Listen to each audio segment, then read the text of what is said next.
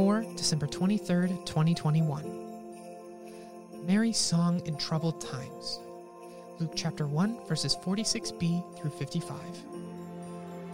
God has come to the aid of Israel, his child, a reminder of mercy. Luke chapter 1, verse 54 from the Common English Bible. Life can bring about uncertain times when it is difficult to recognize God's love. The pressures of life can bombard our senses as we anticipate end moments, those times when pain ends and dominance is achieved. Interpretations of Mary's song often assume this posture. Eyes forward, we see preemptive praise for Christ-mediated end moments of salvation and victory. I pose an alternate posture. Mary, a betrothed yet unmarried Galilean woman, was an expectant mother. Imagine her not as Mother of God, but as a young woman in a hostile, patriarchal world holding on to a promise. Imagine this vulnerable woman aware of her condition while not yet showing.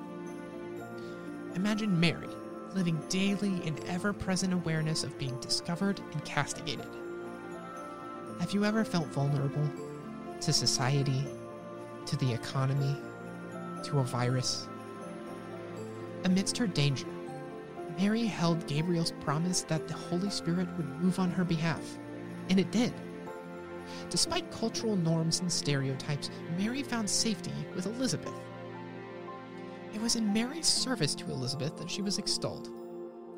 Elizabeth's words fell upon Mary's ears, creating a profound moment of love and affirmation, a moment prompted by the Spirit.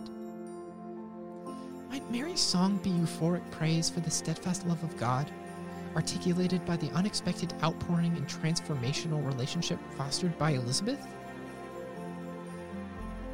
COVID-19 has wreaked havoc on the world. So many of us grapple with how to live safely and authentically in times of vulnerability.